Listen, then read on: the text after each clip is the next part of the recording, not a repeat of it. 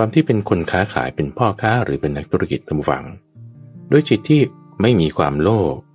ด้วยจิตที่ไม่มีความตระหนี่จะสามารถเห็นช่องทางในการที่จะหาทรัพย์ให้มากขึ้นได้คือพอเราตั้งจิตให้ดีแล้วเนี่ยเราจะไม่ถูกหลอกง่ายพอเราตั้งจิตให้ดีแล้วเนี่ยเราแยกแยะกัลยาณมิตรออกจากเพื่อนชั่วได้เราจะเห็นช่องทางจะมีช่องทางในการลงทุนบ้างต่างๆนานาเราก็จะสามารถเรียนรู้จากความผิดพลาดของเราได้ยินดีต้อนรับสู่สถานีวิทยุกระจายเสียงแห่งประเทศไทยด้วยรายการธรรมรับอรุณออกอากาศทุกวันที่นี่โดยมีข้าพเจ้าพระมหาไพบูลย์อาภิปุณโญจากวัดป่าดอนหายโศกเป็นผู้ดำเนินรายการ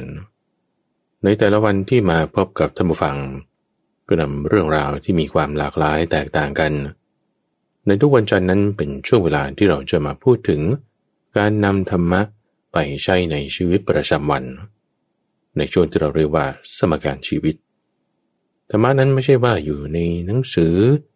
อยู่ที่ตู้พระไตรปิฎกอยู่กับพระอยู่กับวัดไม่ใช่แค่นั้นเพราะว่าถ้าในการงานของเราไม่มีธรรมะหรือในการเดินทางในการสื่อสารในการทำอาหารในการเรียนหนังสือถ้าไม่มีธรรมะอยู่ในจุดนั้นๆตรงไหนก็ตามมันก็จะยุ่งเป็นปมเป็นเงื่อนให้แบบว่าเกิดความติดขัดไปต่อไม่ได้หนักมืดมองไม่เห็นทางมีปัญหานั่นก็เพราะว่าขาดธรรมะที่ไปอยู่ในจุดนั้นเราจึงต้องนำธรรมะต่างหากท่านผู้ฟังเอาไปใช้ในการงานในการเดินทางในการติดต่อกับผู้คนในการเรียนในการอยู่บ้านในการทำอาหารในการคิดติดต่อกับคนนั้นคนนี้ทุกทางจึงในทุกวันจันทร์ท่านผู้ฟังช่วงของสมการชีวิตก็จะแบ่งเป็น2 ส่วนโดยในส่วนแรกนั้นเป็นประสบการณ์ของท่านผู้ฟังที่ได้แบ่งปันกันมาในช่วงที่เราเรียกว่าไต่ตามทางว่าสามารถนำเอาธรรมะไปใช้ได้ในจุดไหนมีความท้าทายหรือปัญหาแล้วแก้ไขได้หรือไม่ได้อย่างไรในช่วงแรกของรายการแล้วก็จะตามด้วยการที่นำประเด็นใดประเด็นหนึ่งที่เป็นเงื่อนเป็นปมอยู่ดูซิว่าเงื่อนนั้นปมนั้นจะสามารถนำหมวดธรรมะข้อใดที่นำมาปรับใช้แก้สมการความที่มันไม่ลงตัวให้มันลงตัวแก้ปมที่มันยังคลี่คลายไม่ได้ให้เปิดออกไปในช่วงของปรับตัวแปรแก้สมการในวันนี้ช่วงของไต่ตามทางที่เป็นประสบการณ์ของท่านผู้ฟังก็เป็นเกี่ยวกับเรื่องการเงินการทองการทำงานการลงทุนซึ่งในทุกวันนี้ท่านผู้ฟังการชักชวนไปลงทุนในรูปแบบต่างๆนี่มีมากมายตัวอย่างในวันนี้ก็เป็นตัวอย่างของท่านผู้ฟังท่านหนึ่งที่ก็ได้ถูกชักชวนให้ไปลงทุนในธุรกิจเสริมความงามถูกชักชวนให้ไปลงทุนคุณลงเท่านี้นะแล้วก็จะมีกำไรเท่าไหร่ก็จะแบ่งเงินปันผล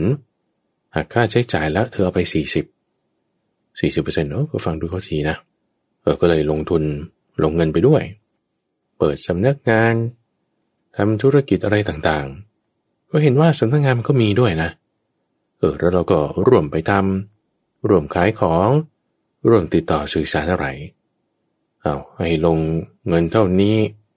คุณรู้จักกันด้วยก็เป็นเพื่อนกันก็ลงทุนกันไปทำไปปีแรกก็ได้ดีนะลงไป4 ล้านก่อนก็เอา4 ล้านมาจากไหนเงินเก็บก็ส่วนหนึ่ง 2-3 แสนแล้วที่เหลือกู้เอาทำไมไปกู้มาได้แหมก็เขาแบ่งตั้ง40มันเป็นการลงทุนแล้วเราก็คิดว่าธุรกิจมันจะไปดีลงกันแล้วกันนะไปกู้มาได้มากกว่าที่ดอกเบี้ยอีกก็เอา 9% นี่มันไม่ใช่ต่อปีนะทุกฟัง 9% เอา 2-3 เดือนแรกเท่านั้นแหละเอา 9% ต่อ3 เดือนไงแล้วถ้าปีหนึ่งมันไม่ไปเกือบ 20% เนาะ ก็นั่นแหละแต่ไม่เป็นไรหมายก็เราเห็นอยู่ว่าธุรกิจมันไปดีก็กู้มาลงทุนกู้มา1,000,000ก่อนตอนแรกก็ได้เงินดีนะทุกบาทที่ลงไปเขาหักค่าใช้จ่ายนั่นนี่ก็ทุกเดือนธุรกิจมันก็ดีก็ได้เงินมาเรื่อยๆผ่านไปปีหนึ่งขึ้นปีที่2ลงเพิ่มไปอีกจาก4 ล้านก็เป็น8 ล้าน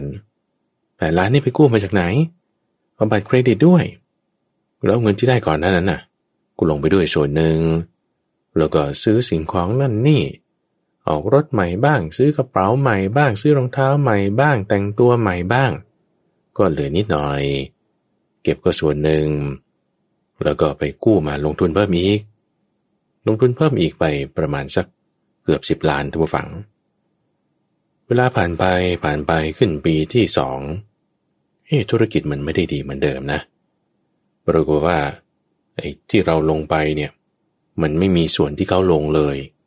หลักฐานอะไรต่างๆก็ด้วยความที่เป็นเพื่อนเชื่อใจกันก็ไม่ได้ว่าจะมีหลักฐานเอกสารอะไรชัดเจนปรากฏว่าไปตรวจสอบดูอีกทีธุรกิจมันไม่ได้เป็นไปอย่างนั้นแล้วก็หลักฐานเอกสารอะไรก็ไม่มีพอผ่านไป3 เดือน4 เดือนไม่ได้แบ่งเงินปันผลปกติแบ่งทุกเดือนหน้าผ่านไป6 เดือน8 เดือนคือเพราะว่าพอเริ่มไม่ได้แบ่งเงินปันผลเนี่ยก็ต้องเริ่มพยายามที่จะไปตรวจสอบหาเอกสารหลักฐานต่างๆนั่นนี่คือที่ว่าตอนแรกไม่เคยตรวจสอบเพราะว่าได้เงินไงมีเงินแล้วก็นิดหน่อยผ่อนไปไม่เป็นไรก็คือเอาเงินเป็นเหมือนกับสัญญากู้ก็ผ่านมาเรื่อยๆโดยที่ไม่ได้มีแบบการตรวจสอบอะไรที่แน่นอนจนกระทั่งผ่านไปปีกว่าไม่ได้เงินปันผลมาหลายเดือนเข้าไปตรวจสอบดูปรากฏว่าไม่มีส่วนที่เขาลงทุนเลยมีแต่ส่วนที่เราลงไปเป็นอาคารสถานที่นั่นนี่ต่างๆแล้วก็ไม่ใช่ชื่อเราด้วยเป็นชื่อของเขาหมดเลยพอเขาประกาศขายหรือว่าปิดกิจการปุ๊บเนี่ยไม่มีที่ไปเลยท่านผู้ฟังเงินอะไรที่ลงไปทั้งหมดต้นทุนรวมภาษีต่างๆนั่นนี่ดอกเบี้ยอะไรอีกเป็นหนี้ทั้งหมด15 ล้านนู่นนะแล้วจากที่ว่าทำงานในธุรกิจด้วยปรากฏพอปิดธุรกิจนั้นงานก็ไม่มีแถมยังเป็นหนี้อีก15 ล้านนะโอ้ยใครเจอนี่ก็ช็อกซินิมาอยู่ๆก็ตกงาน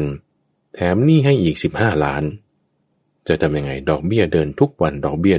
นพยายามที่จะใช้แง่มุมทางด้านกฎหมายเวลาเราไปเกี่ยวข้องกับทางด้านคดีความศาลทนายผู้พิพากษาเนี่ยทุกฟังตำรวจอีกต่างหากเนี่ยทั้งวันนั่นน่ะทั้งวันนั้นแทนที่ว่าจะได้ทำงานไปหางานใหม่ทำติดต่อลูกค้าทำงานนั่นนี่ไม่ได้เดี๋ยวไปรอเจ้าหน้าที่ไปรอตำรวจเดี๋ยวไปพบผู้พิพากษาไกล่เกลี่ยคดีความฝ่ายนู้นมันก็ไม่มาหรอกมันก็ส่งแต่ตัวแทนมาคุยกันก็ตกลงกันไม่รู้เรื่อง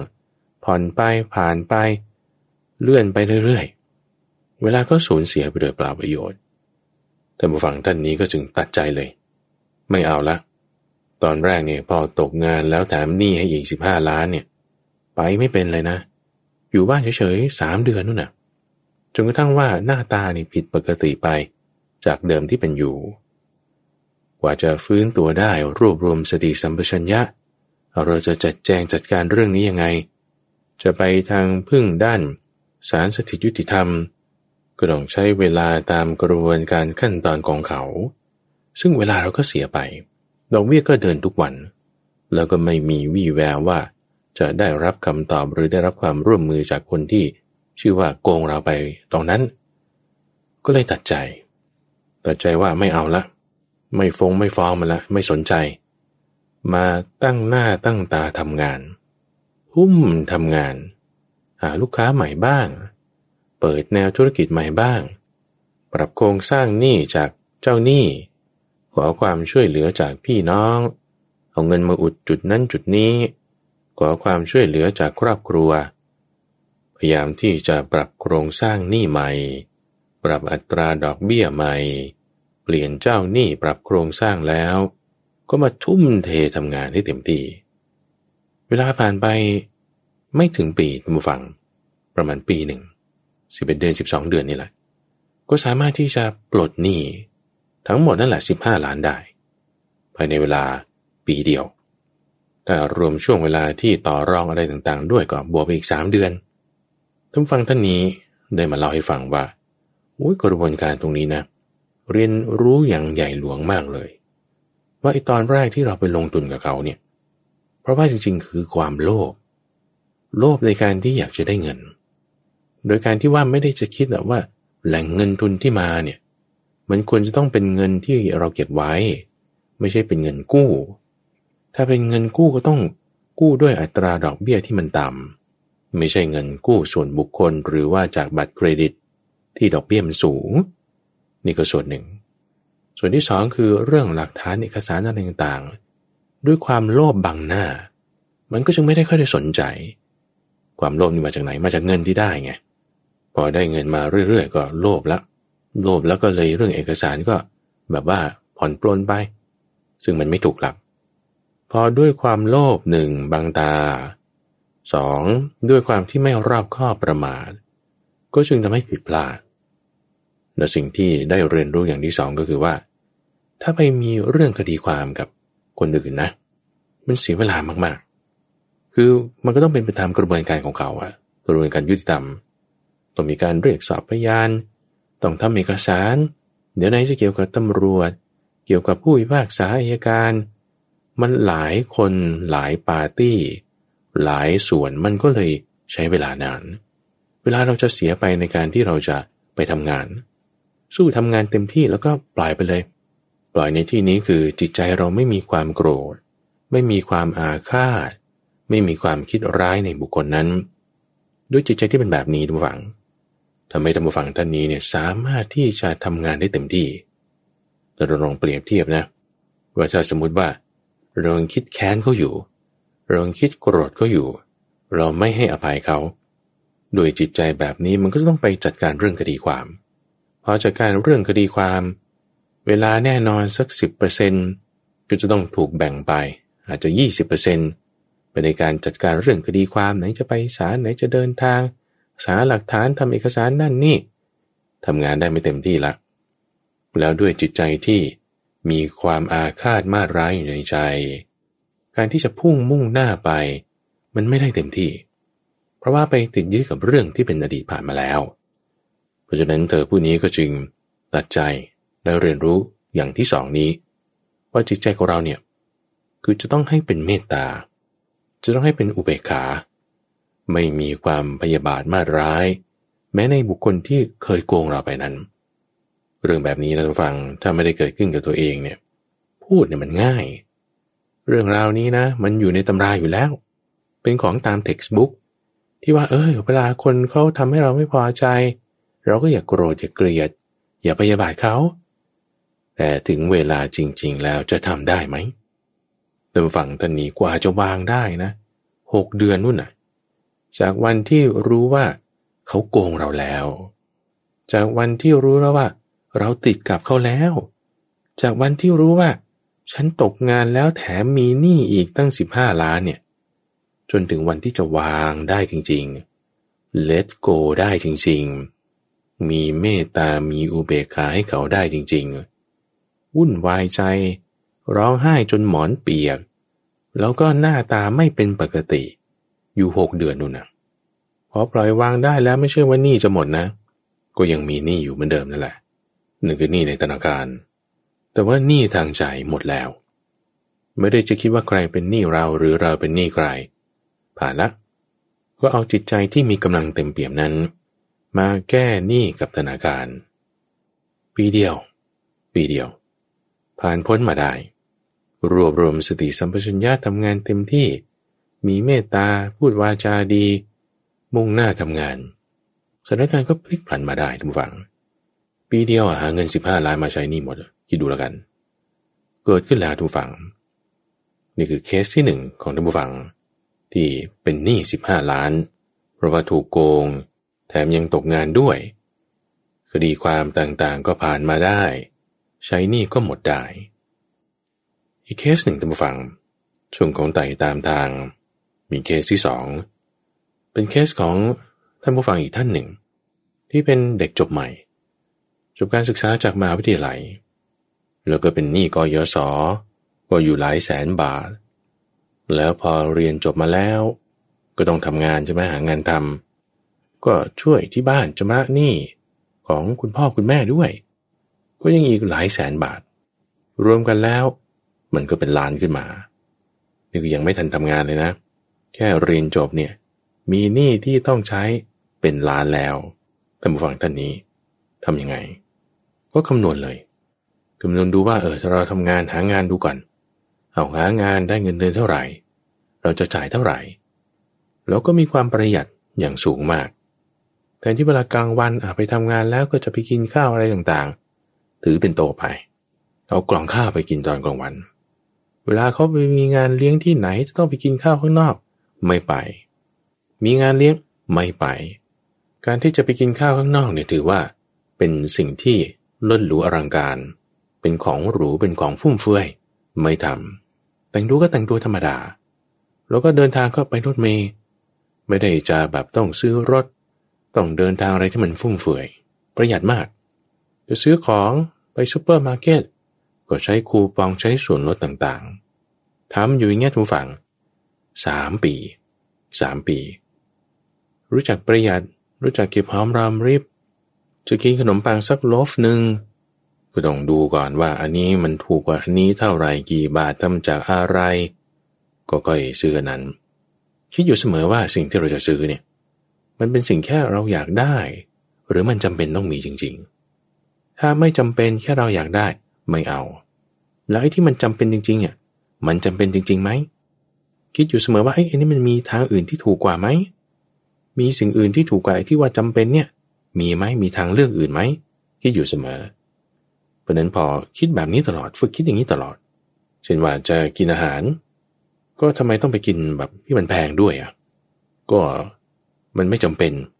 ไอ้ที่จำเป็นก็กินแค่อิ่มเฉยๆก็เลยไม่ไปกินไอ้ที่มันแพงๆหรือว่าคิดว่าก็ไปมีปฏิสัมพันธ์กับเพื่อนไปถึงก็มันก็ไม่จำเป็น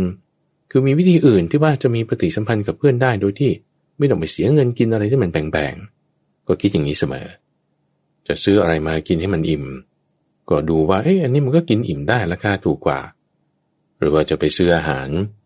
เช่นว่าไปซื้อจากร้านที่มันมีชื่อเสียงเป็นเฟรนช์ชายจะเปรียบเทียบซื้อปลากระป๋องกระป๋องหนึ่งกับข้าวถุงหนึ่งมันยังถูกกว่าไปซื้อขนมอร่อยๆจากร้านเฟรนช์ชายก็กินอิ่มเหมือนกันก็ซื้อปลากระป๋องกับข้าวเปล่ามาสับทำยำกินก็อิ่มได้มื้อหนึ่งเป็นอย่างเงี้ยทุกฝั่งเก็บเงินไปอยู่2-3 ปีเท่านั้นเองจ่ายหนี้ได้หมดทุกอย่างหนี้กยศก็ปลดได้หนี้จากทางบ้านก็ปลดได้เป็นล้านก็หาเก็บแล้วก็ส่งเอาไม่ใช่ทำงานที่เดียวหรือทำงานพิเศษต่างๆนั่นนี่รับจ็อบเป็นฟรีแลนซ์อะไรต่างๆก็ทำมาแล้วท่านฟังท่านนี้เรียนจบมา 2-3 ปีก็ปลดหนี้ของตัวเองได้เป็นที่พึ่งของคนอื่นได้แล้วแถมยังมีเงินเก็บพอที่จะดาวน์รถหรือดาวน์บ้านก็ได้แต่ก็ยังไม่ทำคือคิดดูก่อนว่าจะเอาเงินไปทำอะไรแต่ตอนนี้ก็อยู่ในช่วงที่กำลังปรับเปลี่ยนอันนี้มาแบ่งปันให้ท่านผู้ฟังฟังเรื่องของท่านผู้ฟัง2 ท่านที่เป็นเรื่องเกี่ยวกับการเงินการทองจากที่มีหนี้เป็นหลายๆล้านก็ยังสามารถผ่านมาได้แก้ไขสถานการณ์เราจะมาดูรายละเอียดในหมวดธรรมะของเรื่องนี้ในความที่ว่าตอนที่เราไม่มีเงินหรือตอนที่เรามีเงินเราควรจะรู้จักทำอย่างไรกับเงินนั้นที่ทั้งเราไม่มีแต่เราที่มีในประเด็นเรื่องของการเงินวันนี้เดี๋ยวเราพักฟังสิ่งที่น่าสนใจจากผู้สนับสนุนรายการสักครู่เดียวเดี๋ยวกลับมาพบกันในช่วงของปรับตัวแปรแก้สมการในประเด็นเรื่องของการเงินพักกันสักครู่เดียวเดี๋ยวกลับมา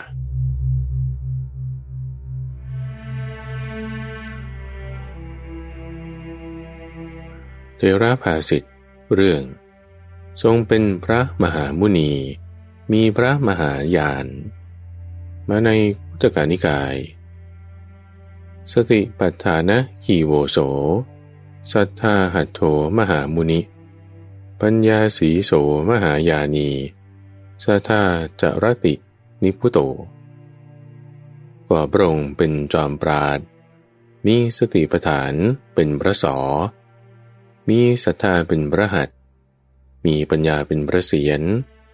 ทรงมีพระปรีชามากทรงดับเสียแล้วซึ่งกิเลสและกองทุกข์เสด็จเที่ยวไปตลอดกาลทุกเมื่อก็ความเป็นมาแห่งเทระภาสิทธินี้คือท่านพระมหากัสสปะกล่าวไว้ท่านให้โอวาทแก่ภิกษุทั้งหลายโดยระบุถึงการยินดีในวิเวกและข้อปฏิบัติส่วนตัวเป็นต้นแล้วสรรเสริญพระคุณของพระพุทธเจ้าด้วยภาษิตนี้สติปัฏฐานเป็นพระสอเพราะเป็นที่ตั้งแห่งปัญญาศรัทธาในการยึดถือธรรมะที่หาโทษมิได้เป็นพระหัตถ์คือมือปัญญาเป็นดุจพระเศียรเพราะเป็นอวัยวะสูงสุดของสรีระทรงมีพระสัพพัญญุตญาณจึงชื่อว่ามหายานีคือมีพระปรีชามากการเงินทุกฝั่งเป็นเรื่องที่สำคัญสำหรับผู้ครองเรือนเพราะว่าในการครองเรือนมันก็ต้องมีเรื่องเกี่ยวกับปากท้องเรื่องเกี่ยวกับผู้คนเรื่องเกี่ยวกับอาหารปัจจัยสี่ต่างๆซึ่งเงินจึงเป็นตัวแปรที่สำคัญถ้าไม่มีเงินไม่มีปัจจัยสี่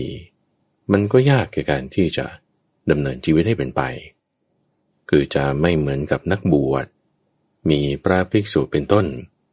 ที่ว่าก็หาอาหารโดยการไปบิณฑบาตมีปัจจัยสี่พอเพียงให้กายตั้งอยู่ได้แต่ด้วยความที่เป็นกษัตริย์ผู้ครองเรือนมันก็จะต้องมีข้าวของเยอะอะไรสิ่งต่างๆการดำเนินชีพเงินทองนั้นจึงเป็นเหมือนปัจจัยที่สำคัญในการที่จะเปลี่ยนแปลงเรื่องของปัจจัยสี่ให้เป็นไปได้เพราะฉะนั้นเวลาเงินขาดมือเวลาที่มันไม่คล่องตัวมันจึงมีปัญหานี้จึงเป็นจุดที่หลายๆคนก็พยายามจะแก้ปัญหาเรื่องการเงินบุฟังจะไม่แก้ได้ด้วยความอยากจะไม่ได้แก้ได้ด้วยความตระหนี่ถ้าอยากที่จะได้แล้วทุกอย่างมันเกิดสำเร็จในโลกขึ้นมาเนี่ยนะในโลกนี้ถ้าทุกคนอยากอย่างไรแล้วก็ได้สำเร็จตามอย่างที่อยากอ้อนวอนขอร้องอย่างใดแล้วก็ได้สำเร็จตามอย่างที่อ้อนวอนในโลกนี้จะไม่มีใครที่จะเสื่อมเสียหรือว่าพลัดพรากจากอะไรจะไม่มีเลยจะไม่มีคนจนจะไม่มีคนเจ็บไข้และที่สำคัญคือจะไม่มีคนตายแต่ในวันนี้บ้านเมืองเราต้องให้เป็นประเทศที่พัฒนาแล้วมากๆเลยนะก็ยังมีคนจนยังมีคนเจ็บไข้มีคนตายแล้วหมายความว่าไงเนี่ยหมายความว่าถ้าเราไม่รู้ข้อมูลที่ถูกต้องตามสัจจะความจริงเหมือนที่เราถูกหลอกด้วยความอยากรูปแบบของการหลอกทุกฝั่งโดยเฉพาะยิ่งในสื่อออนไลน์ทุกวันนี้คือคนเรามันก็เชื่อตามความที่เราอยากจะเชื่อนะเขาส่งโพสต์มาเขาส่งรูปมาให้เราเชื่อเราก็เชื่อตามความอยากของเราถ้าเราไปตามความอยากโดนหลอกได้แน่นอนในกรณีของแชร์ลูกโซ่ในรูปแบบต่างๆเดี๋ยวนี้รูปแบบการหลอกนี่เปลี่ยนแปลงไปมากแต่ก็ใช้หลักการเดิมคือหลักการความโลภของคนกรณีของตัวอย่างในช่วงไต่ตามทางของท่านผู้ฟังท่านแรกที่ว่าลงทุนนี่และหลอกไปลงทุนก็คือรูปแบบแชร์ลูกโซ่แบบหนึ่งที่มาในรูปแบบของการลงทุนในธุรกิจสิ่งก็บอกจะค้าทองลงทุนในธุรกิจการค้าคริปโตเคอเรนซีลงทุนในธุรกิจการค้าหลายรูปแบบทุกวันนี้ค้าขายของออนไลน์แม้แต่ไม่ใช่แค่ธุรกิจแค่ขายของเฉยๆขายโทรศัพท์มือถือขายเคสขายของขายอาหารการกินต่างๆก็ยังถูกหลอกได้เพราะอะไรเพราะเลือกที่จะเชื่อตามความอยากของตนเขาส่งข้อความ ส่งภาพส่งสื่ออะไรต่างๆมาตามโซเชียลมีเดียหรือพูดให้เราฟังให้เราเชื่อใช่ปะแต่เราจะเชื่อหรือไม่ก็อยู่ที่ว่าคุณอยากจะเชื่อไหมมันอยู่ที่ความอยากนี่ไงเขาก็จะพูดให้เราเกิดความอยากคำนวณให้ดู 40% นะเป็นอย่างนี้แล้วถ้า 90% เป็นอย่างนี้ถ้าเท่านี้เดือนได้เท่านี้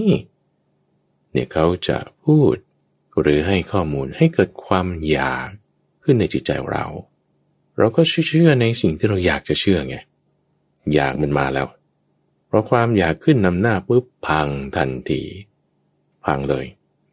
ต่อให้แบบอาจจะไม่ได้หลอกกันเลยจริงๆนะไม่ได้หลอกจริงๆจะบอกว่าเป็นของจริงๆได้เงินจริงๆแล้วก็คืนได้จริงๆแต่ถ้าความอยากนำหน้านะพังได้เหมือนกันฟังเราจะต้องไล่ไปตามสเต็ปขั้นตอนก่อนเกี่ยวกับเรื่องการเงินคือในตอนหน้าถ้าสมมุติว่ามีเงินก็จะต้องแบ่งเป็น3ขั้นตอนท่านผู้ฟังคือตอนที่มีเงินตอนที่ไม่มีเงินแถมเป็นหนี้ด้วยแล้วก็ตอนที่กลับมามีเงินใหม่เราว่ากันไปเป็น3ขั้นตอนสมมติคนเรามาดำเนินชีวิตอยู่เนี่ยมันก็ต้องมีเงินบ้างอาจจะเป็นช่วงต้นของชีวิตกรณีของเด็กจบมาใหม่อาจจะมีหนี้กยศคุณทำงานคุณก็ต้องได้เงินเดือนบ้างหรือคุณอาจจะมาทำธุรกิจเองขายของออนไลน์เป็นยูทูบเบอร์หรือว่าทำสื่อสิ่งพิมพ์มันใดสักอย่างใดอย่างหนึ่งมีเงินละมีเงินอะไรไงถ้าบอกว่ามีเงินแล้วเกิดเพลิดเพลินยินดีลุ่มหลงหรือหวงแหนกีดกั้นลักษณะยินดีลุ่มหลงคือความเพลินคือราคะหวงแหนตระหนี่นั่นคือโมหะถ้ามีราคะมีโมหะคุณผู้ฟังสิ่งที่จะเกิดขึ้นก็คือความเศร้าหมองในจิตใจของเราจิตใจของเราที่มีความเศร้าหมองไปมันก็จะดึงดูดในลักษณะแบบนั้นเนี่ยมาเช่นว่าคนที่มีความตระหนี่เราจะให้เงินทองมันงอกเงยมันยากเพราะว่าก็จะดึงดูดสิ่งที่มีความตระหนี่คนที่มีความตระหนี่ลักษณะความตระหนี่ที่จะมีการหวงกั้นที่จะไม่ได้ทำให้เกิดการงอกเงยขึ้นมาในชีวิตของเราการประหยัดไม่เหมือนกับการตระหนี่นะการประหยัดมัธยัสถ์อันนี้คือรู้จักแบ่งจ่ายทรัพย์ตามหลักการในการแบ่งจ่ายทรัพย์ของพระพุทธเจ้า4หน้าที่ซึ่งหน้าที่ทั้ง4มีอะไรบ้างถ้าบอกว่าเรามีเงินแล้วเราต้องรู้จักแบ่งจ่ายใน4หน้าที่นี้เพื่อป้องกันความตระหนี่ในหน้าที่แรกคือใช้จ่ายให้เหมาะสมสิ่งกรณีของเด็กจบใหม่ที่เป็นหนี้กยศแล้วก็หนี้ที่บ้านเป็นหลายล้านเอางั้นไม่ใช่ว่าเก็บเขียมอย่างเดียวแต่ต้องรู้จักจ่ายให้เหมาะสมคำนวณดูรายรับเท่านี้รายจ่ายเท่านี้ต้องรู้จักแยกบัญชีเลยแยกบัญชีออกมาอันนี้คือค่าใช้จ่ายที่ฟิกซ์ไว้แล้วเปลี่ยนแปลงไม่ได้บางคนอาจจะมีค่าเช่าบ้านอาจจะมีค่าอินเทอร์เน็ตอาจจะมีค่าโทรศัพท์มือถืออันนี้ฟิกซ์เอาไว้เอาแค่นี้แยกเป็นบัญชีอันนี้เก็บเงินไว้อย่างเดียวไม่แตะต้องแบ่งเงินเก็บออกก่อนแล้วก็เหลือเท่าไหร่ก็ใช้เท่านั้นนี่คือส่วนที่จะใช้หรืออาจจะใช้วิธีหนึ่งก็คือให้ตัดเก็บอัตโนมัติเลยมีเงินเข้ามาปุ๊บให้เก็บเลยตัดออกไปเลยเช่นถ้าได้เงินมา 10,000 บาทเดือนนี้เอาเก็บไว้ 5,000 เหลือใช้อีก 5,000 นี้แบ่งเป็นอะไรก็ต้องแบ่งออกเป็นอีก3ส่วนคือใช้จ่ายทั่วไปคุณจะใช้เท่าไหร่เอาใช้สัก 4,500 เหลืออีก500นี่ก็แบ่งไว้เป็นการให้ส่วนละ300กับส่วนละ200เนี่ยแบ่งไว้สำหรับสงเคราะห์คือถ้ามีคนที่เขาอดอยากพลาดเราต้องรู้จักสงเคราะห์รู้จักให้นี่คือส่วนที่3ส่วนหน้าที่ที่4นั้นคือแบ่งใจเพื่อทำบุญเอาแบ่งไว้200ทำบุญคุณได้เงินมาจำนวนเท่าไหร่ก็ตามต้องแบ่งออกใน4หน้าที่นี้เสมอไม่จำเป็นว่าต้องเท่ากันนะท่านผู้ฟังคือแบ่งออกตามสัดส่วนแต่ต้องมีส่วนที่ให้อาจจะน้อยหน่อยแต่ต้องมีในกรณีนี้มีเงิน10,000เอาแบ่งให้สงเคราะห์คน300แบ่งให้ทำบุญ200เก็บ 5,000 เหลือใช้จ่าย 4,500 แบ่งออกอย่างนี้ปุ๊บเนี่ยจะสามารถทำให้เรามีจิตใจที่มั่นคงเพราะว่าการให้เราก็มีการบริจาคเราก็มีการเก็บเราก็มี การใช้จ่ายเราก็มีด้วยจิตใจที่เป็นแบบนี้จะมีความตระหนี่เกิดขึ้นไม่ได้เลยเราสมมติว่าถ้าเราไม่มีส่วนที่ให้ดิ300กับ200เนี่ยก็ไม่ให้ไปซื้อกาแฟดีกว่ากาแฟเป็นของฟุ่มเฟือยถ้าคุณจะมาซื้อตรงนี้ตระหนี่เอาไว้จิตใจที่ตระหนี่มันจะไม่ได้ทำให้เกิดความงอกงามงอกเงยจิตใจมันจะแห้งผากแล้วก็จะดึงดูดคนที่มีลักษณะแบบเดียวกันเนี่ยเข้ามาในชีวิตโอกาสทางหน้าที่การงานหรือว่าความเจริญรุ่งเรืองมันก็จะไม่เปิดออกด้วยจิตใจที่มีความตระหนี่แต่ถ้าเรารู้จักแบ่งเงินให้ถูกต้องตอนมีเงินนะแบ่งใช้จ่ายให้เหมาะสมให้ถูกต้องเพื่อไม่ให้เกิดความตระหนี่ในขณะเดียวกันตอนมีเงินเนี่ยอย่าให้มีความเพลิดเพลินลุ่มหลงไปในเงินที่มีนั้นเพราะว่าความเพลิดเพลินลุ่มหลงยินดีพอใจมันทำให้เกิดความยึดถือพอเกิดความยึดถือแล้วความโลภเนี่ยมันเกิดขึ้นได้พอคุณมีความโลภเกิดขึ้นในจิตเมื่อไหร่ท่านผู้ฟังมันก็จะดึงคนที่มีความโลภแบบเดียวกันเนี่ยเข้ามาในชีวิตของเราเอาคุณมีเงินเหรอแหมเดี๋ยวก็ลงทุนสิก็คือมาในรูปแบบของแชร์ลูกโซ่ที่จะมาในลักษณะที่เราจะชอบพอเรื่องความสวยความงามก็มีแชร์ลูกโซ่แบบที่ไปลงทุนเกี่ยวกับอาหารเสริมความสวยความงามถ้าชอบเกี่ยวกับเรื่องทองคำคริปโตเคอเรนซีเดี๋ยวก็จะมีการดึงดูดแชร์ลูกโซ่มาในลักษณะที่เป็นการลงทุนในธุรกิจทองคำบ้างคริปโตเคอเรนซีบ้างแต่แบบว่าเพลิดเพลินลุ่มหลงในเงินทองดูของออนไลน์จะช้อปปิ้งอันนั้นอันนี้โอ้ยเขาหลอกขายกันเต็มทั่วอินเทอร์เน็ตไปหมดไลฟ์สดแต่ละครั้งเนี่ยเงินหมุนกันเป็นล้านก็ไปซื้อด้วยซื้อแล้วเป็นไงก็ด้วยความเพลิดเพลินความโลภในเงินทองที่เรามีใช่ปะอยากได้สิ่งของแบบนั้นดึงคนแบบนั้นเข้ามาเราจ่ายออกไปปุ๊บเป็นไงไม่ได้ของจ่อย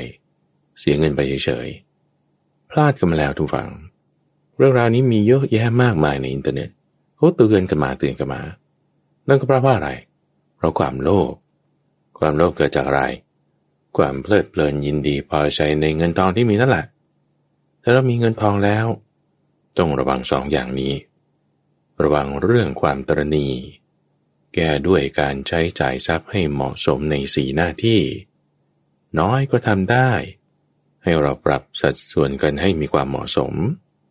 ระวังอย่างที่2ระวังความโลภระวังความเพลิดเพลินไปในเงินทองนั้นเพราะว่าเวลาลงทุนไปแล้วจะผิดพลาดคนที่โลภเนี่ยทุกฝั่งมันจะเหมือนกับมันหิวอยู่ตลอดเวลาอยากได้เงินอยู่ตลอดเวลาสมมติคุณมีเงิน100,000แม่จะบอกว่าดีจริงๆเลยฉันมีเงิน100,000โอ้ฉันก็อยากจะมีเงินล้านอยากจะมีเงินล้านเมื่อไหร่ท่านผู้ฟังเงิน100,000มันไม่มีค่าเลยนะที่มีเนี่ยเหมือนไม่มีเพราะมันอยากได้ล้านที่เราไม่มีไงเพราะเรามี100,000ทีนี้พอคุณมีล้านก็อยากได้หลายล้านความพร่องจากหลายล้านที่เรายังไม่มีเนี่ยมันเกิดขึ้นทันทีไอ้ที่เรามีล้านเนี่ยมันเลยกลายเป็นไม่มีไปมันก็เลยกลายเป็นตระหนี่หวงกันแล้วก็โลภอยากได้ความแห้งผากความโลภมาบังตาแล้วมันไม่เห็นอะไรทุกฝั่งไม่เห็นว่านี่มันจะเป็นการหลอกยังไงคนนั้นเขาก็ได้นี่ก็ได้อยู่6 เดือนปีหนึ่งเท่านั้นแหละหลังจากนั้นพอเขาไม่ค่อยจ่ายแล้วเรื่องราวแดงขึ้นสูญเสียเงินถูกหลอกกันไปมากมายเพราะฉะนั้นในขั้นตอนแรกเมื่อเรามีเงินแล้วต้องระวัง2 ส่วนนี้เสมอส่วนความตระหนี่ส่วนความโลภอย่าให้มีซ้ำอีกครั้งหนึ่งนะความตระหนี่แก้ด้วยการใช้จ่ายทรัพย์ให้เหมาะสมใน4 หน้าที่ปรับสัดส่วนเอาน้อยก็ตามมากก็ตามให้ครบทั้ง4 หน้าที่ความโลภความอยากอย่าให้มีกำจัดเอาไว้แก้ได้ด้วยการพิจารณาเห็นความเป็นของไม่เที่ยงได้ลาภแล้วไม่ใช่ว่าจะเพลิดเพลินแต่ให้พิจารณาเห็นความไม่เที่ยงในสิ่งนั้นอยู่เสมอเราจะป้องกันความโลภที่เกิดขึ้นในจิตใจได้ขั้นตอนต่อไปท่านผู้ฟังในประการที่2คือเกี่ยวกับว่าตอนที่ถ้าไม่มีเงินแล้วเป็นหนี้แล้วไม่ว่าจะด้วยเหตุอะไรท่านผู้ฟังบางทีอาจจะถูกเขาหลอกอย่างกรณีของท่านผู้ฟังท่านแรก หรือบางทีอาจจะเป็นเงื่อนไขของระบบมันเป็นมาเป็นหนี้กยศเป็นหนี้ที่เขาใครไม่รู้สร้างเอาไว้เราต้องมารับใช้เหมือนอย่างท่านผู้ฟังท่านที่สองหรือว่าอาจจะเกิดจากสถานการณ์โลกมันเป็นอย่างเงี้ยสถานการณ์โควิดเงินทองที่ลงทุนไปแทนที่มันจะมีเงินหมุนนี่ cash flow เนี่ยเป็นศูนย์เลยแล้วดอกเบี้ยมันก็รันอยู่ตลอดเวลาก็ติดลบเข้าผ่านไปครึ่งปีหนึ่งหนี้เพิ่มขึ้นมากมายจากที่เคยมีก็กลายเป็นไม่มีหรืออาจจะเกี่ยวข้องกับเรื่องดินฟ้าอากาศอุบัติเหตุจากเรื่องคนอื่นกระทำหรือตัวเองกระทำอย่างใดอย่างหนึ่งเกิดกลายเป็นหนี้เกิดกลายเป็นไม่มีเงินเกิดสูญเงินขึ้นมาแต่ว่าเราไม่มีเงินดูฟังสิ่งที่เราต้องกระทำไม่ใช่ว่าไปอ้อนวอนขอร้องหรือว่าแบบคนที่ไม่มีเงินส่วนใหญ่เขาก็จะพึ่งโชคลางไงไปหาเจ้าพ่อองค์นั้นเจ้าแม่องค์นี้เดี๋ยวนี้เจ้าพ่อเจ้าแม่ไปไม่ได้ก็ดูทางออนไลน์แล้วกันแม่นั้นพ่อนี้ให้เลขให้เบอร์อะไรหวังรวยทางลัดถ้าเผื่อว่าเราอ้อนวอนขอร้องหรือว่าหวังลมๆแรงๆนั่นคือความอยากที่มันแทรกซึมเข้ามานะความอยากมาเมื่อไหร่หรือหวังก็จะดึงคนที่มีความโลภความอยากแบบเดียวกันนั่นแหละเข้ามาในชีวิตถูกหลอกแน่นอนเพราะคนที่ชอบหลอกคนอื่นเขาก็มีความโลภเหมือนกันดึงคนที่ชอบหลอกคนอื่นเข้ามาในชีวิตยิ่งจะเสียเงินมากขึ้นไม่ใช่เราอย่าไปตั้งจิตแบบนั้นแต่คิดว่าถ้าจะอ้อนวอนขอร้องแล้วจะทำยังไงให้ได้ประเด็นนี้ก็ต้องพูดเพิ่มเติมถึงเรื่องของการตั้งจิตอธิษฐานเพราะบางคนก็คิดว่าเราดวงซวยแล้วโควิดมาเป็นอย่างนี้อุตส่าห์เพิ่งจะไปเปิดร้านใหม่เสร็จแล้วก็มาเจอสถานการณ์แบบนี้ก็ขอให้ฝนอย่าตกเยอะขอให้พายุอย่าเข้าแล้วก็ขอให้โรคนี้มันหายไวๆขอให้สถานการณ์กลับมาเป็นปกติเหมือนอย่างเดิมสักทีอธิษฐานแบบนี้ไม่ถูกท่านผู้ฟังเพราะว่าอธิษฐานขอผลมันไม่ได้เป็นวิธีการอธิษฐานที่ถูกต้องท่านผู้ฟังคือไม่ใช่ว่าอธิษฐานขอผลแต่อธิษฐานคือการตั้งใจมั่นอย่างแรงกล้าในการที่จะทำสิ่งใดสิ่งหนึ่งคำนี้คำว่าอธิษฐานหมายถึงจำอีกครั้งหนึ่งนะการตั้งใจมั่นอย่างแรงกล้าในการที่จะทำสิ่งใดสิ่งหนึ่งนั่นคือการสร้างเหตุเช่นว่าถ้าคุณรับงานเป็นฟรีแลนซ์อย่างนี้เป็นต้นส่วนในการทำงานออนไลน์การทำงานเป็นฟรีแลนซ์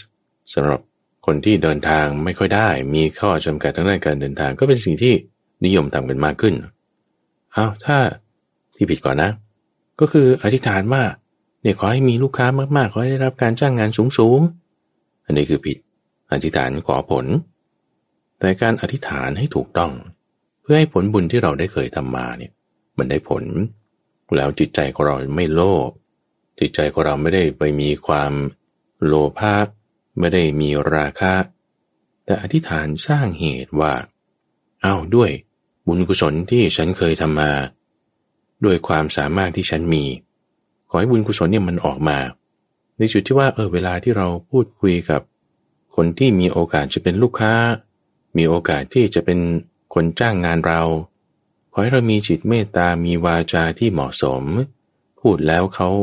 ฟังมีความเข้าใจเห็นคุณค่าในงานที่เราทำนี่เราตั้งจิตอธิษฐานไปตรงเหตุที่เราจะทำได้ไปตรงแอคชั่นไปตรงการกระทำที่เราจะทำได้นี่คือการอธิษฐานที่ถูกต้องนะทุกฟังไม่ใช่อธิษฐานขอผลแต่อธิษฐานสร้างเหตุที่ทางกายทางวาจาหรือทางใจของเราจะสามารถทำได้เช่นสมมุติเราไปพรีเซนต์งานซึ่งการพรีเซนต์งานหรือการประชุมครั้งนี้จะเป็นผลสำคัญในการที่ลูกค้าหรือผู้ที่มีโอกาสจะจ้างงานเราเขาจะตัดสินใจในการประชุมครั้งนี้โดยบุญกุศลของฉันที่ฉันมีทำมาไม่ว่าจะการรู้จักแบ่งจ่ายทรัพย์ให้เหมาะสมในสถานการณ์ที่มันอาจจะคัดฝืดเคืองแบบนี้นี่เป็นบุญของเรานะเวลาเรารู้จักแบ่งจ่ายทรัพย์ปฏิบัติธรรมไม่ได้ว่าต้องนั่งสมาธิแต่แค่รู้จักแบ่งจ่ายทรัพย์ใน4 หน้าที่นี่เป็นบุญแล้วเอาด้วยบุญข้อนี้ขอให้มันออกผลมา เป็นการที่เราสามารถที่จะพูดคุยทำความเข้าใจให้ prospect คนที่จะเป็นลูกค้าเราได้ในอนาคตเนี่ยเขาเกิดความเข้าใจอย่างลึกซึ้งเห็นคุณค่าในงานแล้วก็จ้างงานเราได้โดยการประชุมนี้โดยการที่เรากระทำนี้โดยการที่เราพูดนี้ตั้งจิตอธิษฐานแบบนี้ลักษณะที่เราตั้งจิตอธิษฐานแบบนี้ท่านผู้ฟังอาจจะเคยได้ยินในศัพท์ที่เรียกว่า visualization ก็คือการที่แบบเราคิดไปว่าตั้งจิตไปว่าโน้มน้อมจิตของเราไปว่าเวลาสิ่งนี้มาปุ๊บเราทำอย่างนี้ตอบอย่างนี้พูดอย่างนี้คิดเอาไว้ก่อนคือตั้งจิตเอาไว้ก่อนในที่นี้คืออธิษฐานไงซึ่งหลักการเนี้ยนักกีฬาที่เก่งๆในระดับโลกในระดับประเทศเขาใช้หลักการนี้กันโดยเฉพาะยิ่งนักยิมนาสติกเวลาที่เขาจะแบบกระโดดขึ้นตีลังกาอย่างนั้นอย่างนี้เขาจะต้องคิดไว้ในหัวของเขาก่อนนี่คือลักษณะของ visualization คล้ายๆกันเลยท่านผู้ฟังคล้ายๆกันว่าเราจะ visualize เราจะคิดไปข้างหน้าว่างานการของเราที่จะทำเราจะตอบสนองอย่างไรพูดอย่างไรทำอย่างไรคิดอย่างไรเน้นมาในจุดการกระทำคือกรรมคือแอคชั่นที่เราจะทำได้ทางกายวาจาใจนี่คือลักษณะการที่เราอธิษฐานตั้งจิตอย่างเหมาะสมสมมติคุณขายของหน้าร้านหรือว่าขายของออนไลน์ก็ตามคือไปภาวนาอ้อนวอนขอร้องอธิษฐานว่าขอให้ลูกค้ามาเยอะๆไม่ใช่แต่ตั้งจิตใหม่อธิษฐานใหม่ขอให้คนที่ผ่านมาเนี่ยเวลามีคนผ่านมาแล้วเราสามารถพูดจาเจรจากับเขาด้วยปิยวาจาด้วยความเมตตาด้วยความเข้าใจด้วยมีปัญญาอย่างเหมาะสมให้เขาเกิดความเข้าใจในสินค้าหรือผลิตภัณฑ์ของเราจึงทั้งว่ามีความเข้าใจแล้วซื้อไปได้ออนไลน์ด้วยออฟไลน์ก็ตามตั้งจิตใหม่แบบนี้อย่าไปอธิษฐานว่าขอให้ถูกหวยขอให้ได้เต็ง3ตัวโต๊ดด้วยวิ่งด้วยบนด้วยล่างด้วยเอาไปหมดเลยเนี่ยคราวนี้แหมงวดนี้เราแบบปลดหนี้หมดแน่นอนขอหน้าเจ้าพ่อนะเจ้าแม่นะแล้วก็มีคาถาขอให้ถูกหวยด้วยนะสวดคาถานี้108 จบนี่ถูกหวยแน่นอนโธ่มันจะไปยังไงล่ะดังนั้นคนที่ไม่ถูกหวยมันก็จะไม่มีสิในโลกเนี่ยอย่าไปอธิษฐานอย่างนั้นทุกฝังถ้าจะอธิษฐานให้เราร่ำรวยมีความมั่นคงเนี่ยข้าพเจ้าเคยพูดไปแล้วในเอพิโซดก่อนๆนะอุอากาสะไงอุอากาสะคือรู้จักแบ่งใจทรัพย์นี่เคสที่ว่ารู้จักแบ่งใจทรัพย์ขั้นตอนแบบนี้คิดอย่างนี้แบ่งใจทรัพย์ให้มันถูกลักษณะที่เป็นการพนันลักษณะที่เป็นแชร์ลูกโซ่ลักษณะที่แบบถูกความอยากความโลภล่อลวงไปเนี่ยเป็นสิ่งที่ไม่ควรจ่ายเป็นอบายมุขมีอะไรบ้างมีการดื่มสุราพวกยาเสพติดทั้งหลายบุหรี่เหล้าพวกนี้อย่าไปจ่ายเรื่องพวกนั้นอย่างเรื่องการพนันการที่ว่าเอาของมีค่าน้อยมาล่อเพื่อที่จะเอาของมีค่ามากจากเราลงสัก4 ล้านสิเดี๋ยวเอาให้เดือนละ40,000ทุกเดือนเลยนะโอ้มันก็เขาท่าเหมือนกันนะเฮ้ยมันได้จริงเหรอก็นี่ไง40,000เอาไปลงมา4 ล้านนี่เดือนแล้วนะเขาท่าเว้ยโนนี่มันลักษณะแชร์ลูกโซ่แล้วเดี๋ยวเขามีสูตรคำนวณนะลงเท่านี้คุณเท่านี้%แล้วก็ต่อไปอย่างนี้ลองดูสิปีหนึ่งไม่ได้เท่านี้เลยนะไอ้แบบนี้แหละท่านฟังท่องไว้เลยอธิษฐานไว้เลยอุอากาสะรู้จักที่จะแบ่งใจทรัพย์ให้เหมาะสมอย่าลงไปตรงนั้นแต่ที่จะขอให้ถูกหวยแต่ขอให้เก็บเงินได้ดีกว่าขอให้เก็บเงินได้รู้จักแบ่งจ่ายทรัพย์ให้เหมาะสมอธิษฐานให้เรามีกำลังจิตกำลังใจในการที่จะมีปัญญานี่คือเรื่องจิตใจของเราใช่ปะเป็นมโนกรรมที่เราทำได้ปัญญาเนี่ยอธิษฐานให้เรามีปัญญาในการที่จะรู้จักแบ่งจ่ายทรัพย์ให้เหมาะสมแทนที่จะ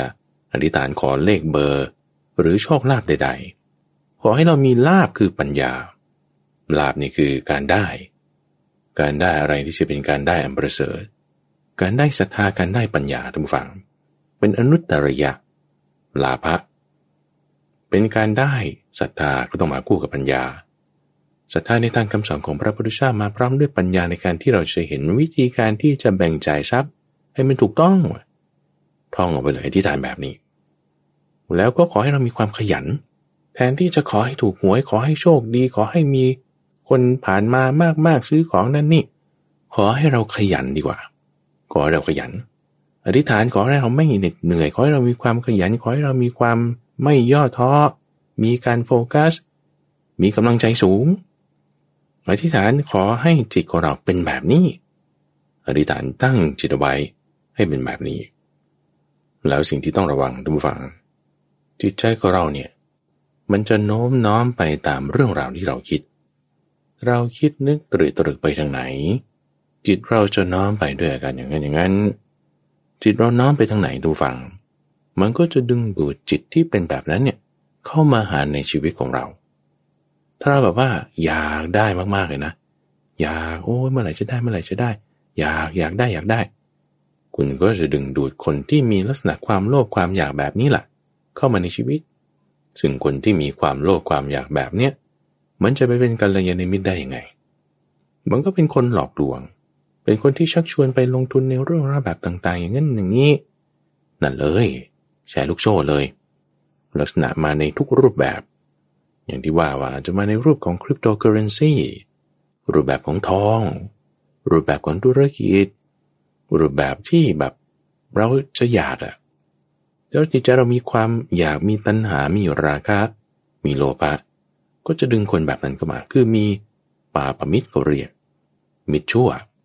มาในรูปแบบดีๆนั่นแหละพูดจาดีๆหน้าตาดูดีแต่งตัวดีๆโจรซื้อนอกไงมีมาตั้งแต่ในสมัยพุทธกาลแล้วทุกฝั่งเรื่องนี้ไม่ใช่เรื่องใหม่เอาของมีค่าน้อยมาต่อของมีค่ามากก็เรียกว่าทำให้เกิดความโลภขึ้นมาเพราะฉะนั้นเราจึงต้องรู้จักที่จะเลือกคบคนเราตั้งจิตให้ดีๆแล้วเนี่ยนะไม่ได้ไปตามความอยากใช่ป่ะเราไม่มีเงินเนี่ยคุณอย่าโลภเราไม่มีเงินเนี่ยคุณอย่าตระหนี่รู้จักแบ่งใจทรัพย์ให้เหมาะสมรู้จักที่จะขยันขันแข็งตั้งจิตอธิษฐานให้ถูกต้องเวลาจิตเราตั้งไว้ถูกต้องเราจะเจอคนดีทุกฝั่งคือเราจะมีกัลยาณมิตรได้เราอธิษฐานให้เราเจอกัลยาณมิตรไม่ใช่อธิษฐานขอผลนะแต่อธิษฐานสร้างเหตุว่าขอให้ฉันเนี่ยมีปัญญาขอให้ฉันเนี่ยมีดวงตาที่จะเห็นว่าใครเป็นกัลยาณมิตรใครเป็นปาปมิตรใครเป็นคนดีใครเป็นคนชั่วขอให้ฉันเนี่ยมีดวงตาได้เห็นทั้งจิตอธิษฐานแบบนี้ให้มีกัลยาณมิตรคือให้เราสามารถที่จะมีตาในการที่จะเลือกคบเลือกดูมองเห็นได้การที่จิตเราแยกแยะออกเอาความโลภเอาความอยากเอาความราคะเอาความตระหนี่ออกไปด้วยจิตใจได้เป็นแบบนี้ระหว่างมันจะเห็นได้มันจะมีความสามารถมันจะมีสมาธิมันจะมีปัญญาซึ่งในกระบวนการขั้นตอนนี้นะไม่ใช่ว่าเราจะมีเงินปุ๊บเลยนะสถานการณ์บ้านเมืองบางทีมันก็ยังลำบากอยู่มันก็ยังมีทุกขเวทนาอยู่มันก็อาจจะไม่สบายเหมือนเก่ามันก็ยังมีทุกแบบที่อดอยากปากแห้งมีเงินทองน้อยเขาจะมีกันก็ธรรมดาทุกหน่อยก็ทนเอาอย่าให้มีความโกรธอย่าให้มีความไม่พอใจให้จิตใจนั้นมีอุเบกขาอย่าลืมนะว่าเราคิดนึกตรึกไปทางไหนจิตเราน้อมไปทางนั้นจิตเราน้อมไปทางไหนเราก็จะgravitateเราก็จะโน้มน้อมไปดึงคนประเภทนั้นเข้ามาหาในชีวิตของเราจึงต้องรักษาจิตของเราให้ดีแต่กายแน่นอนก็อดทนเอาทุกขเวทนาอดทนเอาอย่าบ่นให้อดทนเอาตั้งจิตให้ดีให้แยกแยะให้ออกใครเป็นกัลยาณมิตรใครเป็นคนดีใครเป็นคนชั่วอย่าเอาตามความอยากถ้าเราจะเชื่อตามความอยากที่อยากจะเชื่อคุณถูกหลอกได้เพราะความอยากนั้นมันไม่ดีมันเป็นความโลภมันเป็นราคะอย่าไปตามมันแต่ให้ใช้ปัญญาจะเกิดได้คุณอย่าโลภคุณจะมีความตระหนี่แยกแยะคนให้ออกบางคนท่านผู้ฟังกรณีของอนาถาบิณฑิกาเศรษฐีหรือนางวิสาขาหรือเศรษฐีในรุ่นต่อๆมาจนถึงแม้แต่ในปัจจุบันก็ตามที่เขาพลิกผันปรับเปลี่ยนธุรกิจต่างๆให้มันดีได้ก็เพราะว่าไม่ใช่ตัวคนเดียวนะเพราะว่าเพื่อนมีกัลยาณมิตร โอ้ยทำไมเขาดวงดีจังเขาถึงมีกัลยาณมิตรมาคอยจะสนับสนุนกัลยาณมิตรอาจจะมาในรูปแบบของหัวหน้าเจ้านายลูกน้องลูกค้าได้ทั้งนั้นโอ้ยทำไมเขาดวงดีจังเขามีคนสนับสนุนโอ้ยสงสัยทำบุญมาดีโอ้นี่แหละท่านผู้ฟังมันคือบุญเวลาที่เราได้รับความลำบากพลัดพรากแล้วเราไม่ขยะแขยงเกลียดชังเกิดอดทนได้นั่นบุญนะสมมตินะท่านผู้ฟังคนที่มีทุกขเวทนาและแบบโอ้ยไม่ไหวแล้วด่าทอคนนั้นคนนี้โทษคนนั้นคนนี้โทษฝนตกบ้างโทษอากาศหนาวบ้างโทษพายุบ้างโทษรัฐบาลบ้างโทษคนนั้นคนนี้แล้วก็ด่าไปหมดนี่มันเป็นบาปหรือมันเป็นบุญนะอันนี้ตอบได้เลยมันเป็นบาปเอาแล้วถ้าคุณเจอทุกขเวทนาแล้วทำไมคุณสร้างบาปอ่ะบาปอยู่ที่ไหนบาปไม่ได้อยู่ที่คนที่เราไปโทษเขานู่นนะบาปอยู่ที่ปากเราบาปอยู่ที่จิตใจของเราสะสมไว้เลยแล้วคุณสะสมบาปไว้แล้วจะหวังผลเป็นสุขเหรอไม่มีบาปย่อมให้ผลเป็นทุกข์เขายืนยันมาทุกยุคทุกสมัยนี่เป็นเรื่องเก่าแล้วพูดเองก็ซ้ำอีกพูดเองก็เรื่องเดิมนั่นแหละรู้อยู่แต่ทำไมไม่ทำอ่ะตั้งสติให้ดีอย่าไปโทษคนอื่นโทษเอาอย่าไปโทษว่าฝนตกคุณหาร่มสิอย่าไปโทษว่าอากาศหนาวเอาเสื้อกันหนาวมาใส่สิอย่าไปโทษว่าดินไม่ดีคุณใส่ปุ๋ยสิอยู่ที่การกระทำของเราท่านผู้ฟังแอคชั่นคือการกระทำของเรามันสำคัญกว่าจะไปโทษว่าฝนตกโถไปโทษคนอื่นเอาแอคชั่นการกระทำของเราหาอุปกรณ์มาทำเป็นร่มอย่าไปโทษดินฟ้าอากาศอย่าไปโทษสิ่งนั้นสิ่งนี้แต่อยู่ที่ว่าเราทำอะไรตั้งจิตให้ดีทุกบ้างก็อดทนเอาพอเราตั้งจิตให้ดีปุ๊บเราไม่ทำชั่วนั่นคือบุญสะสมเกิดขึ้นทำไมอ่ะโทษก็คุณมีปัญญาในการที่จะเอาร่มมาใช้เอาเสื้อกันหนาวมาใช้ใส่ปุ๋ยลงไปคุณมีบุญข้อนี้เพราะอะไรนั่นเป็นปัญญาไงเป็นปัญญาเป็นบาปหรือเป็นบุญเป็นบุญนะบุญสะสมที่ไหนบุญเนี่ยไม่ได้ไปอยู่ที่รัฐบาลไม่ได้ไปอยู่ที่ฝนไม่ได้อยู่ที่ฟ้าหรอกอยู่ที่จิตใจของเรานี่อยู่ที่ปากของเรานี่อยู่ที่กายของเรานี่บุญเกิดแล้วจะให้ผลเป็นสุขหรือเป็นทุกข์ก็ต้องให้ผลเป็นสุขสิเรามีทุกขเวทนาเราก็สร้างบุญได้ให้ตอนมีเงินเนี่ยมีสุขเวทนาระวังนะอย่าไปสร้างบาปเพราะว่าถ้าเราเพลิดเพลินลุ่มหลงบาปเลยเราตระหนี่หวงกั้นในเงินทองที่มีนั่นบาปเลยแต่ถ้าเรารู้จักแบ่งจ่ายทรัพย์นั่นบุญเลยเป็นปัญญารู้จักที่จะเห็นถึงความไม่เที่ยงเห็นว่านี่เป็นหนึ่งในโลกธรรม8อย่างแล้วเนี่ยได้ลาภเนี่ยเราไม่ยึดถือในสิ่งนั้นนั่นบุญเลยบุญเกิดขึ้น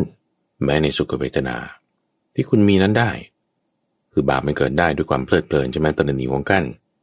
บาปมันจะให้ผลเป็นสุขหรือเป็นทุกข์อะลองคิดเองบ้างเพราะฉะนั้นเวลาที่ถ้าเรามีเงินมีทองมีความสุขอย่าสะสมบาปนะอย่าสะสมบาปเพราะมันจะให้ผลเป็นทุกข์บางทีการอยู่สบายๆท่านผู้ฟังมันกลับเกิดอกุศลได้เพราะอะไรนะเอาอยู่สบายๆก็มีสุขเวทนาไงมันก็เพลิดเพลินลุ่มหลงเกิดตระหนี่ในความสุขนั้นนั่นอกุศลธรรมเจริญงอกงามทันทีในความสุขในความสบายนั้นเพราะฉะนั้นบางทีอยู่ลำบากจะดีกว่าอยู่ลำบากแล้วถ้ากุศลเกิดในที่นี้ก็คือว่ารู้จักอดทนเอานะรู้จักที่จะตั้งจิตได้นะเนี่ยบางทีบางคนมันจะเป็นอย่างนี้มีเงินทองมากมายแล้วเผลอเพลินลุ่มหลงไปอยู่ในบาปทั้งที่อยู่สบายนะแต่อยู่ในบาปไงอยู่ในอกุศลธรรมเพราะฉะนั้นบางทีอยู่ลำบากบ้างก็ดีสูญเสียเงินทองไปหมดแต่เป็นหนี้ให้อีก15 ล้านโอ้พอเป็นหนี้แล้วตั้งสติได้กำหนดจิตให้ดีรู้จักแบ่งจ่ายทรัพย์ให้เหมาะสมเอานั่นบุญทั้งนั้นนะเนี่ยมีปัญญารู้จักแบ่งจ่ายทรัพย์นี่เป็นบุญนั่นเป็นบุญเอาอยู่ลำบากแล้วเกิดบุญฮะดีพอพลิกผันเปลี่ยนแปลงได้เพราะอะไรเพราะว่าบุญมันจะให้ผลเป็นทุกข์ที่ไหนล่ะบุญมันก็ต้องให้ผลเป็นสุขไงท่านผู้ฟังพอบุญให้ผลเป็นสุขคุณจะรับรู้ความสุขได้ยังไง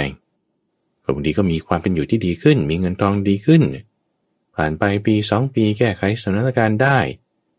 ผ่านไปปี2 ปีในช่วงนั้นก็มีจิตโอบอ้อมอารีมีความเอื้อเฟื้อเผื่อแผ่แบ่งปันไม่ตระหนี่รู้จักให้อภัยรู้จักที่จะมีอุเบกขา เจริญเมตตาอยู่เป็นนิดมีความขยันหมั่นเพียรคบเพื่อนดีเก็บหอมรอมริบบริหารกระแสเงินสดให้มีความเหมาะสมท่องคาถาของความเป็นเศรษฐีตั้งจิตอธิษฐานให้ดีไม่ได้อธิษฐานเอาผลแต่อธิษฐานสร้างเหตุที่ปากที่กายที่ใจของเราทำแล้วบุญมันก็ให้ผลเป็นสุขกลับมามีเงินอีกรอบใหม่คราวนี้ทุกฟังในขั้นตอนที่